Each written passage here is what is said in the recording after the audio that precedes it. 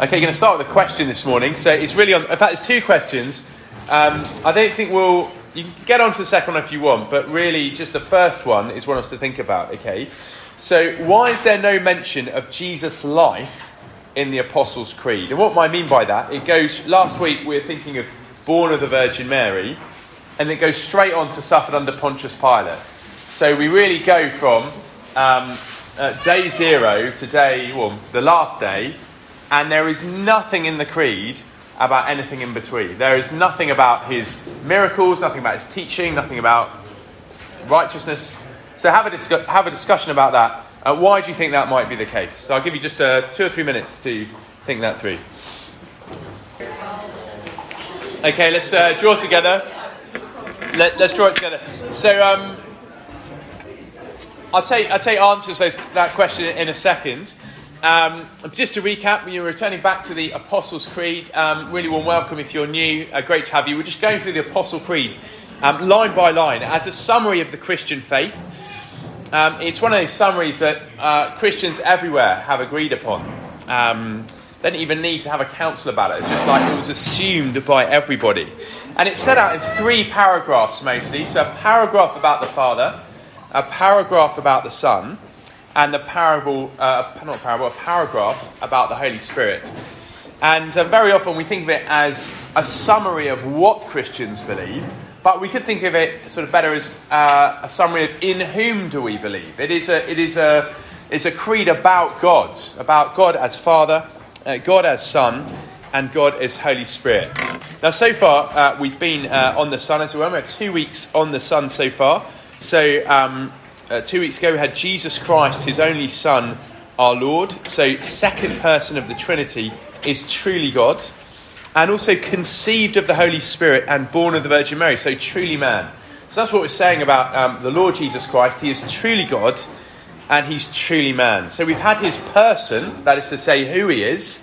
And now we're going to think about his work, what he has done. And they're not the same thing. They're distinct. Who he is and what he's done, they're distinct but inseparable. As if I said who he is and what he's done, would anyone want to finish that sentence for me? Who he is and what he's done?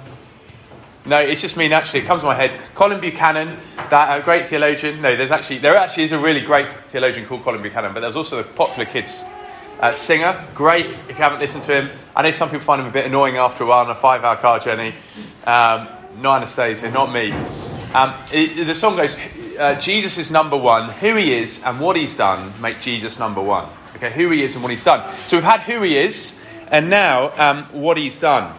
So who he is, what we really mean about who Jesus is, that was sort of the last couple of weeks. He's one person in 2 natures. He's divine and he's human, but he's one person. But today we're thinking about what he's done. We're looking at his work, what he came to earth to do. So just wondering, did anyone want to offer any answer to the top question? Why is there no mention of Jesus' life in the Apostles' Creed? And anyone want to give a stab at that?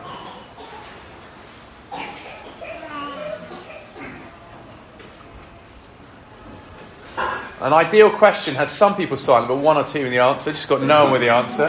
Right, okay, yeah. Marvin, yeah. Okay, yeah.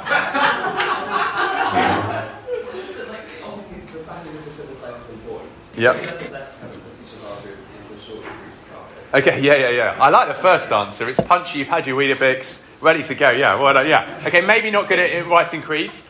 I guess there's a sense in which what is the purpose of the creed? The purpose of the creed is to keep it quite short. So your second thing is quite a short creed. I think that is basically the answer. It's short, but still, it's sort of. Again, you're saying, but it's not great. Instinctively, we want to say more, don't we? You're sort of highlighting the tension. Yeah, Fraser, do you want to have a... You were going to say something? Is it because it's addressing certain conflicts? Yeah. So that's the focus. It's not things understood. Yeah. I mean, certainly as you come into the sort of Nicene Creed, again, which doesn't talk much about stuff, that really is sort of polemical. It's like, there is an issue that we need to deal with it. Slightly less so with the Apostles' Creed. It's sort of... it's more of like a sort of... Starts off as like a sort of... what people say at their baptisms. But yeah, it is funny, isn't it? Like, why are we not saying more about Jesus' life? So when we talk about his life, there's nothing about his teaching, nothing about his miracles, nothing about the fact that he is holy. Now, we want to be really clear. It's not to say that Jesus' life doesn't matter. If his life doesn't matter, then why couldn't Jesus have died for our sins as a child? Why did he have to do it as an adult if his life didn't matter? Or even sort of maybe more instinctively say, okay, dying as a child, it's a ghastly thought. But he said, well, still he starts his ministry, doesn't he? He's at his baptism, he's anointed by the Spirit. And yet he still has a substantial ministry after that. Why did he have to go through his substantial ministry first? And there are really important answers to those questions. He needed not only to die for us, he needed to live the life that we should have lived. He needed to resist the world. He needed to resist the devil. He needed to positively fulfill the law. There is a law. He needed to positively fulfill it. We get not just his sinlessness, but we get his righteousness as well. We get the fact that not only he didn't do the sin that we've done, he also obeyed God wholly in a way that we have never done. And when we get made righteous, it's not like we have a blank slate. It's not all the dirt is rubbed away, but we're positively made clean, or we're credited with all the good that Jesus has done. So it does matter from that point of view, a salvation point of view. It also matters from a revelation point of view as well. So do you remember Philip says to Jesus, "Show us the Father." And he replies, anyone who's seen the Father has seen me. Anyone who's seen me has seen the Father. So it matters from a revelation, but just to see Jesus, to know Jesus. But also, again, his teaching is really important. He teaches about the kingdom of heaven, teaches about the work of the Spirit. He teaches about his relationship with the Father, teaches about final judgment. He teaches to correct self-righteousness. So when we say the creed doesn't talk about his life, we're not saying that his life isn't important. But in a sense in which it's to go to a bit to what Fraser said, a bit of what Marmon said as well. And it has a specific purpose, the creed. It is to be short.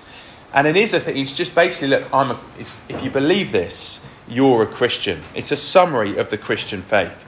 So a unifying document, and what all Christians have agreed everywhere. It's like what you can't agree on. Again, it's the A issues. So last week we had a sermon on Jephthah, didn't we? And John was saying that there are good people who actually disagree on how to interpret this Judges chapter 11. If you each have a wacky interpretation of Judges 11, it doesn't affect whether or not you're a Christian or not. Or when will Jesus return? Lots of Christians disagree on this. What things need to happen before Jesus returns? Could he return tomorrow? Do certain things need to happen? Or can we work out the exact date? Now, there are right and wrong answers to those questions, but they don't make you a Christian or not. Or again, what should a church service look like? Again, different opinions on that. What the creed's getting at is it's focusing on the most important things. Again, we see that mirrored in the New Testament, don't we? So think about the Gospels, of the synoptic Gospels, Matthew, Mark and Luke. About a third of them focus on Jesus' last few days and his death. So really, really important to the Gospel writers that they disproportionately spend a large amount of time on his death. John's Gospel is pretty much half the Gospel is on his last day. Or last 24 hours. Romans, you've got the first half, really an exposition of his death. I think about the Apostle Paul later on in 1 Corinthians. What does he say? He says, "For I decided to know nothing among you except Jesus Christ and him crucified." As if to say, of course he knew more than that, but that's a summary of what he knew. A summary of what he knew was his crucifixion. It gets to the heart of who Christ is. At the end of the letter, he says this, For I delivered to you as of first importance what I also received, that Christ died for our sins in accordance with the Scriptures, that he was buried, that he was raised on the third day in accordance with the Scriptures. We'll think about his resurrection next week. But it's of first importance. So he's saying all truth matters, all of God's truth matters, all of it has equal authority. You can't say one part of the Bible has more authority than another part of the Bible. But it's not to say it is all of equal importance. The Apostle Paul says some things are of first importance, by implication, other things are of secondary importance or less important, still very important. And again, it's the perspective of the Lord Jesus Christ himself as well. Do you remember John's Gospel a few times? I guess the first time we come across it when he turns water into wine. He does that at the prompting of his mother. And he says, my time has not yet come. He's saying, look, this isn't what I've really come to do. It's not the most important thing. And we have that a few times in John's Gospel. His time had not yet come. But then his time has come. His time has come, and he says, so again, halfway through the Gospel, and this is when it leads on to his death, he says, truly, truly, I say to you, unless a grain of wheat falls into... Sorry, I'll start again. The hour has come. This is it. So this is the most important time, he's saying. The hour has come for the Son of Man to be glorified. As in, I get my glory from the cross. How do we know that? Truly, truly, I say to you, unless a grain of wheat falls into the earth and dies, it remains alone. But if it dies, it bears much fruit. So he was saying, look, my hour, my time of glory is the cross. So in the creed, we're not seeing everything, but we are seeing the most important things, as it were. So let's go on to actually each bit. We'll just sort of four phrases in here. He suffered under Pontius Pilate, crucified, died, and was buried. Let's start with suffered under Pontius Pilate. Again, another discussion question. Okay, so only 3 human beings get a mention in the Apostles' Creed: Jesus, Mary, and Pilate. Just as I say that, do you slightly sort of make you feel uncomfortable when we describe Jesus as a human being? So, is he a human? It's what we've learned, isn't it? He is a human being. So 3 human beings get mentioned in the Apostles' Creed: Jesus, Mary, and Pilate. Why does Pilate get to join such exalted company? Have a discussion on that. Why do you think Pilate gets a mention? So, just before I take some answer to that question, just think about when we're talking about his suffering, we're talking about his, very specifically again, we're talking about his, I mean, I think we could say what is suffering, isn't that talking about his life in general? Sue, yep. So the Apostles' Creed, could you just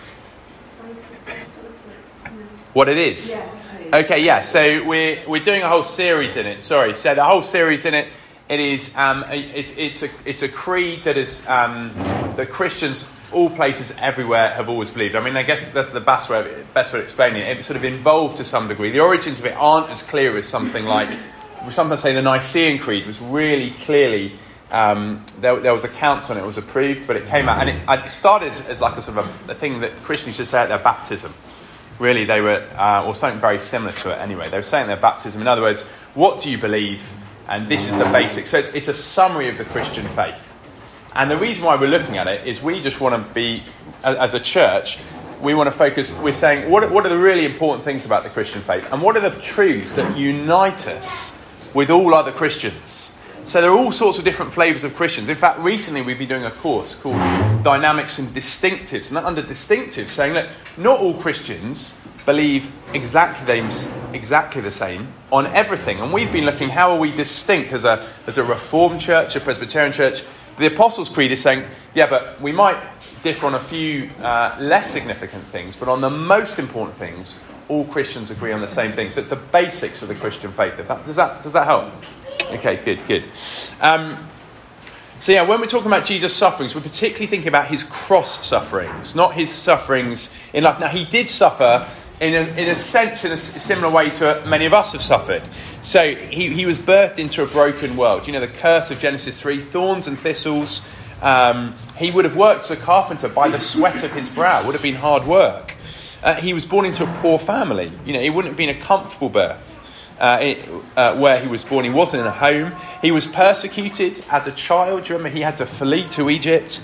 Even in his ministry, he says, for the Son of Man had no place to lay his head. In other words, he did go through the hardships of life. But that's not the main thing we're talking about here. We're talking he suffered under Pontius Pilate. His Pontius Pilate sufferings, as we'll see, his cross sufferings, his death suffering. So not just generic suffering, but his cross suffering. So there's, just going back to the question then, why do you think Pilate gets a mention? I always cringe for Pilate a bit, thinking this is how he is remembered. But why do you think? Why don't we just say? Why doesn't the creed just say he suffered, was crucified, died, and was buried? Does anyone want to give an answer to that, or suggest an answer? Yeah, Hugh. Historic significance. Okay. Yeah. Just people being able to reference, I guess, well, maybe a lot about Pilate, but you can see Yeah. in the context of. Yeah. So, and what do you think? Sort of knowing that the claim is that it has a history. What difference do you think that makes? So what implications does that have? Well, I guess with anything, if someone just tells you something and there's no other evidence to surround it, it's valid believable. But then when you have something that you can then go back to and reference and see, there was this one Pilate who was governor at this time, and then crucifixions and that sort of thing adds a lot more weight to with evidence and belief. Yeah, exactly. Yeah. Anyone to add to that? Yeah, I mean that is pretty much I think what's going on. It's saying, so in one sense, look, it happened in history. There's sort of evidence you can check it out. But another thing is saying no, but it actually did happen in history. So even if you can't check out the evidence, it sort of establishes what we're talking about. We're talking about a human death on earth. A real tangible death. We're not talking about some sort of, God in sort of abstract. There was some sort of metaphorical death. So no, it happened under Pontius Pilate. Really tangibly, a proper death. So if you don't know who Pontius Pilate is, he was the governor, the Roman governor of Judea at the time. And as you said, you can check him out. There are loads of evidence that the biggest evidence of him actually is Christianity. But there's extra evidence outside of Christianity. He was a governor between 26 AD and 36 AD. And it's to remind us that people can say, well, have you seen the resurrection? Have you seen Jesus' death on the cross? And the obvious answer is no, we haven't. We believe on the basis of witness, on the basis of testimony. We believe on the basis of the Spirit testifying to us internally. But what we really want to say is, look, I haven't. But what we're talking about is people did see it. There were witnesses. That is the sort of thing we're talking about. That sort of death we're talking about. The good news, the gospel is established by a historic event. And it just, again, distinguishes Christianity from almost all other religions. So almost all other religions are sort of saying, I've got a revelation from God. Believe me. Revelation, and you have to sort of weigh, is it an attractive worldview?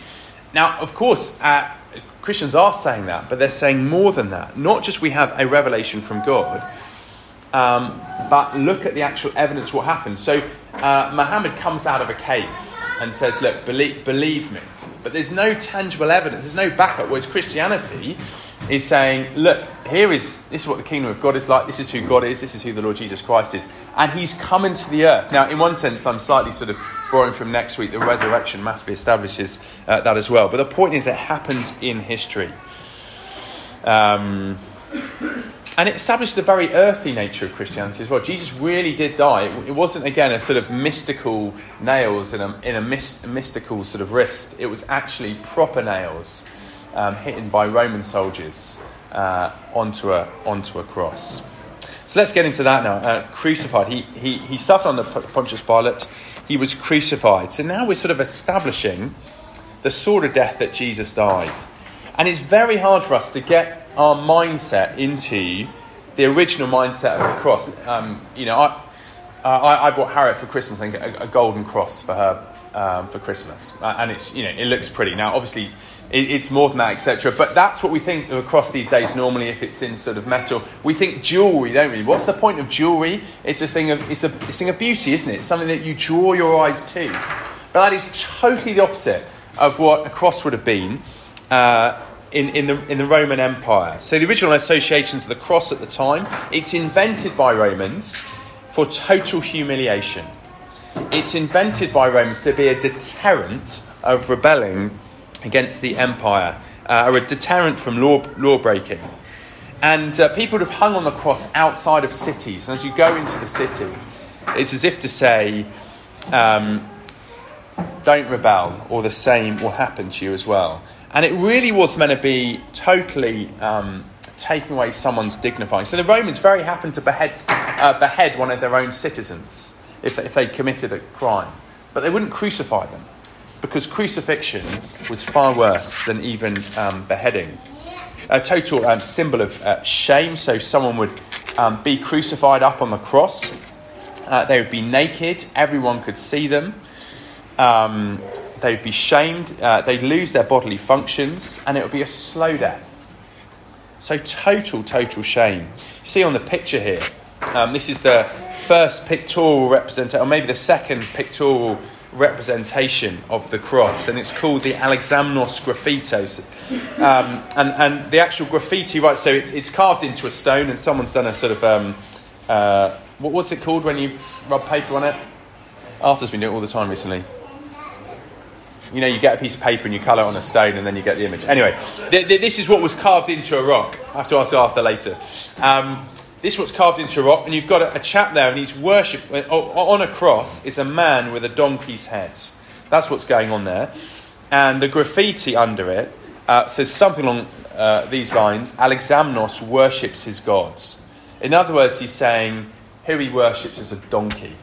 He's a fool. In other words, worship, dying on the cross is the most undignified thing that can happen. And it's worth keeping that in our minds. But it's not the most important thing, but it's worth keeping it in our mind. You see, the thing Jesus is mocked for is actually the thing he is worshipped for. And also think about why. So we think about the Roman background to the cross. Let's think about the Jewish background to the cross. So again, just open these two passages in your Bibles, in the Old Testament. Deuteronomy 21, 22 to 23, Isaiah 53. Just three simple questions. To some of you, this would just be absolute ABCs. Others of us, this will be new. So I want us to see it for ourselves. So look at those two passages. Just read amongst your tables. I'll give you 3 minutes for this. Just to establish what's going on the cross. So what is God doing at the cross? What is Jesus doing at the cross? And what are we doing at the cross? Let's take a few minutes to do that. Okay, let's draw together. I might just sort of take the columns here. Anyone at this table or the back table, do you want to have a go at the first question? What is God doing on the cross? I mean, it's not a bad word question. He is not... Well, no, I'm not even going to try and caveat. I get in more trouble. What is God doing on the cross?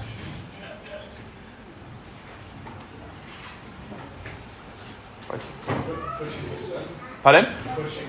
Yeah, crushing his son. Do you want to say what you mean by crushing? Actually, later in the Isaiah passage it says, it was the word of the Lord. Yeah, okay, yeah. It's not a physical squashing, is it? It's a punishment for our sins. Yeah. Yeah. And you basically just answered all the questions. Yeah, go on. Yeah.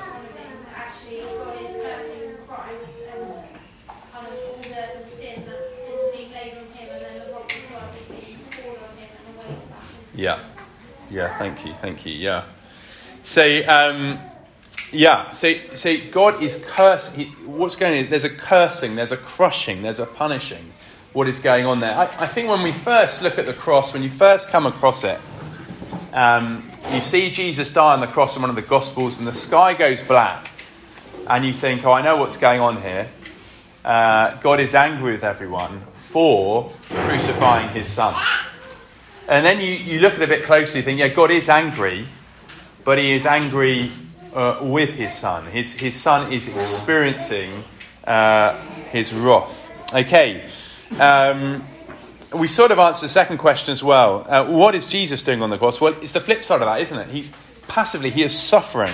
He's being punished. He's being cursed. Anything to add in the middle table on the second question? What is Jesus doing at the cross? Ivania?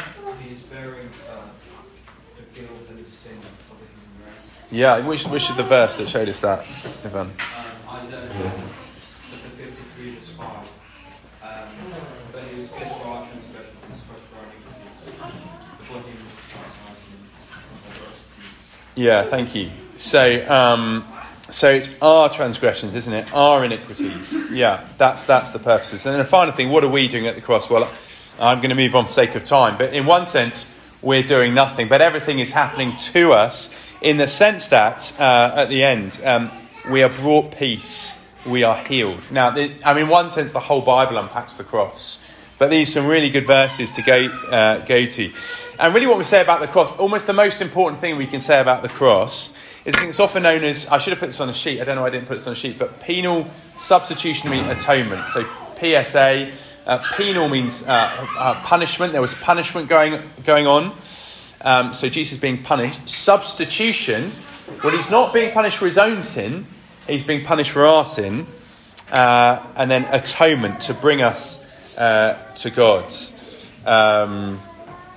And so we see on the cross, we see physical pain. There's definite physical pain going on, physical total agony, and yet that's not the main thing. It is God's curse on Jesus that he's experiencing as he cries out, my God, why have you forsaken me? It would take, a whole sermon just to unpack that sentence. So two things to notice as we look at the cross. One is, what do our sins deserve? He was crushed for our iniquity. In other words, if we're to pay for our sin, we deserve what Jesus has gone through. But we also see it's God's solution for our sin. And really important to realise that this is not a mistake, it's not an accident. Again, I should have put this verse on, sorry I haven't. Acts chapter 2, when Peter was preaching the cross early on, as the Spirit has been poured out, he says, Jesus delivered up according to the definite plan and foreknowledge of God. In other words, this has always been God's plan. Okay, I want to go on to died and buried. So let's look at these two, and then we've got a maybe discussion question at the end we can think about. So died and buried, why do we need to emphasise his death? Again, a lot of these words seem there aren't many words in it, but even then, some of them seem superfluous. We really are trying to get it down to the basics. So why emphasise the fact that he died? Well, it is important. I've just written down 3 reasons here. I guess you come up with more, but one is important apologetically. In other words, when we're sharing our faith, it's important to establish that this is what Christians really believe. So Muslims, for instance, don't believe Jesus was crucified. And the reason they don't believe he was crucified is because they don't believe he died. They think he just went straight up into heaven. This is what it says in the Quran. But they neither killed nor crucified him. It was only made to appear so. The Apostles' Creed is saying, hold on a second, no. Christians have always agreed that Jesus was crucified and that he actually died. Again, Islam often talks reverently about Christians as people of the book, and it's important for us to say, look at what people of the book have always believed, that he was crucified and he died. Secondly, it's important theologically. Romans 6:23, the wages of sin is death. The wage of sin is... Jesus died on the cross. He was experienced more than death. He wasn't just sort of put to death by peaceful injection or something like that. He suffered a wrath-bearing death. Again, you might remember the Matthew series. We talked about him praying, take this cup away from me, because he knew how awful, not being dead, but the process of dying would have been on the cross. But he did then have to go on and die. And the wage of sin is death. So if Jesus is going to pay for our sin, then he has to go all the way and die. And actually die. And this links on to sort of pastorally why it's important as well. Jesus has died. Therefore, it gives us reassurance that our death has been paid in full. We look at the cross and say, I don't need to do anything. My sin has been paid for in full. But also it's pastorally significant because when we face death, we know we're going through something that our Lord and our Saviour has gone through as well. So Psalm 23, even though I walk through the valley of the shadow of death. And in one sense that means just being close to death. Death's at our door. But in its fullness that means going through death. And that is a wonderful comfort, isn't it? When death is inevitable for us, when we get the diagnosis from the doctor saying maybe you've got 6 months and then death, Jesus has been there. It's a wonderful comfort when believers we know have died. Jesus has been through it for them. They're not on their own. Friends of mine lost a child a year ago, and it's coming up to the anniversary. And thinking, what a comfort that they know that Jesus has been through what their daughter went through. So it's wonderfully pastorally comforting. and then buried. They go on to buried. Now, under buried, it's not the normal result of the cross. So I read out a quote here I found quite helpful. It said, in the normal course of events, those who were crucified were left to rot on the crosses or thrown into a common grave. Again, it's part of the rot on the crosses, part of the deterrent into a common grave. Again, taking away someone's dignity.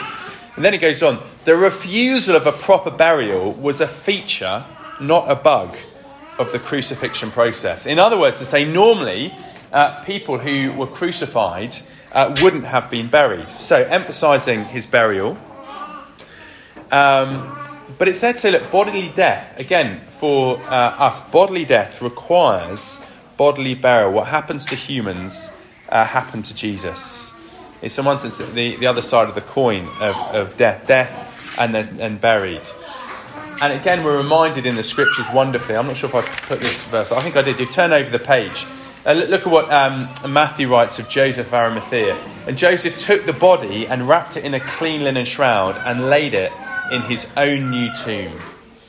As if to say, Jesus goes to our tombs. He goes where we should have gone. Again, another quote found quite helpful by a guy called Karl Barth, who in many ways is quite controversial. This is very, very helpful.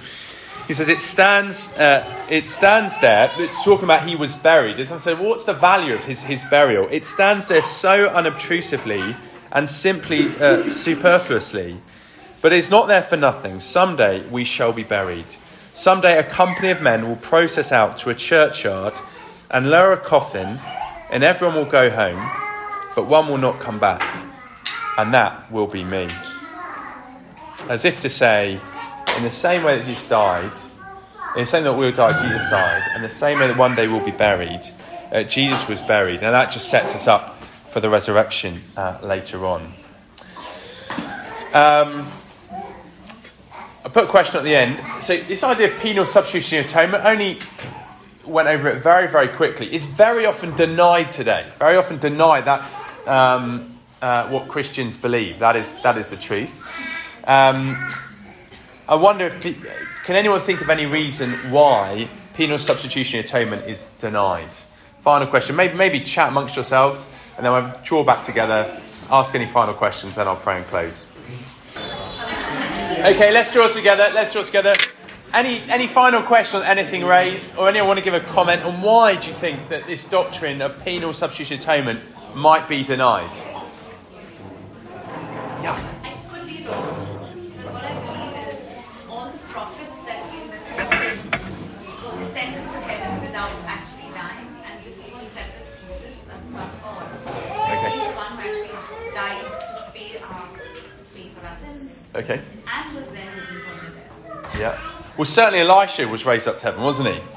But the rest of the prophets are generally seen like when the end of life is recorded, it's that they were died. So Jeremiah commonly considered to be sort of sawn in two, for instance.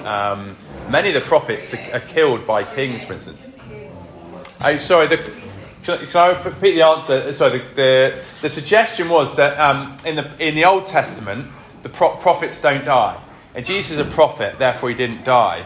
But I'm just saying that's certainly true of Elisha. You know, Elijah. Elijah goes up to heaven, doesn't die. But by and large, I don't think it's said of any other prophet that they didn't die. And there is loads and loads of examples of prophets being killed. Ascended to heaven, they didn't die. Oh, okay, sure. So there are examples. Yeah. Yeah. So Elijah. Yeah. Could be like Elijah. Yeah. Good answer. Yeah. Okay. Yeah. Any other suggestions? Yeah, Ivan. Some people might reject it because that kind of portrays God as a bloodthirsty. Yeah. So they reject that view of God. Yeah. Yeah, sure. Bloodthirsty, yeah. And bizarrely, God is bloodthirsty. In that the wage of sin is death. He does require death. But when we hear the word bloodthirsty, it's an emotive term. But actually, it's really important to hold on to. Actually, the wage of sin is death. So often, I think actually more often than not, the word blood is referred to rather than the cross. Often the blood of Jesus was shed. The word blood is shed more than actual the word cross. But people don't like this idea, do they, of punishment? We don't like this idea of punishment, I guess, because if we really believe punishment of sin, it's very humbling, isn't it? Firstly, it says that our sin is really serious. It deserves punishment. And secondly, it says, if it's death that I require, it means I really am not good enough without Jesus' death on the cross. Yeah. It's time to wrap up. Any other questions, just come and grab me afterwards. I'm going to close in prayer. Father in heaven, it seems almost so trivial just to skate through the death of Jesus on the cross. Father, we pray that we would be reminded of the importance, the centrality of the cross. And we pray we would love the Lord Jesus Christ all the more for dying for us and taking our sin away. And we pray we delight in the truth that Jesus has died. That he's paid in full for our sin. And because he has died, he can get us through death as well. We thank you for this. We pray you'd inform our minds more and more. In Jesus' name, amen.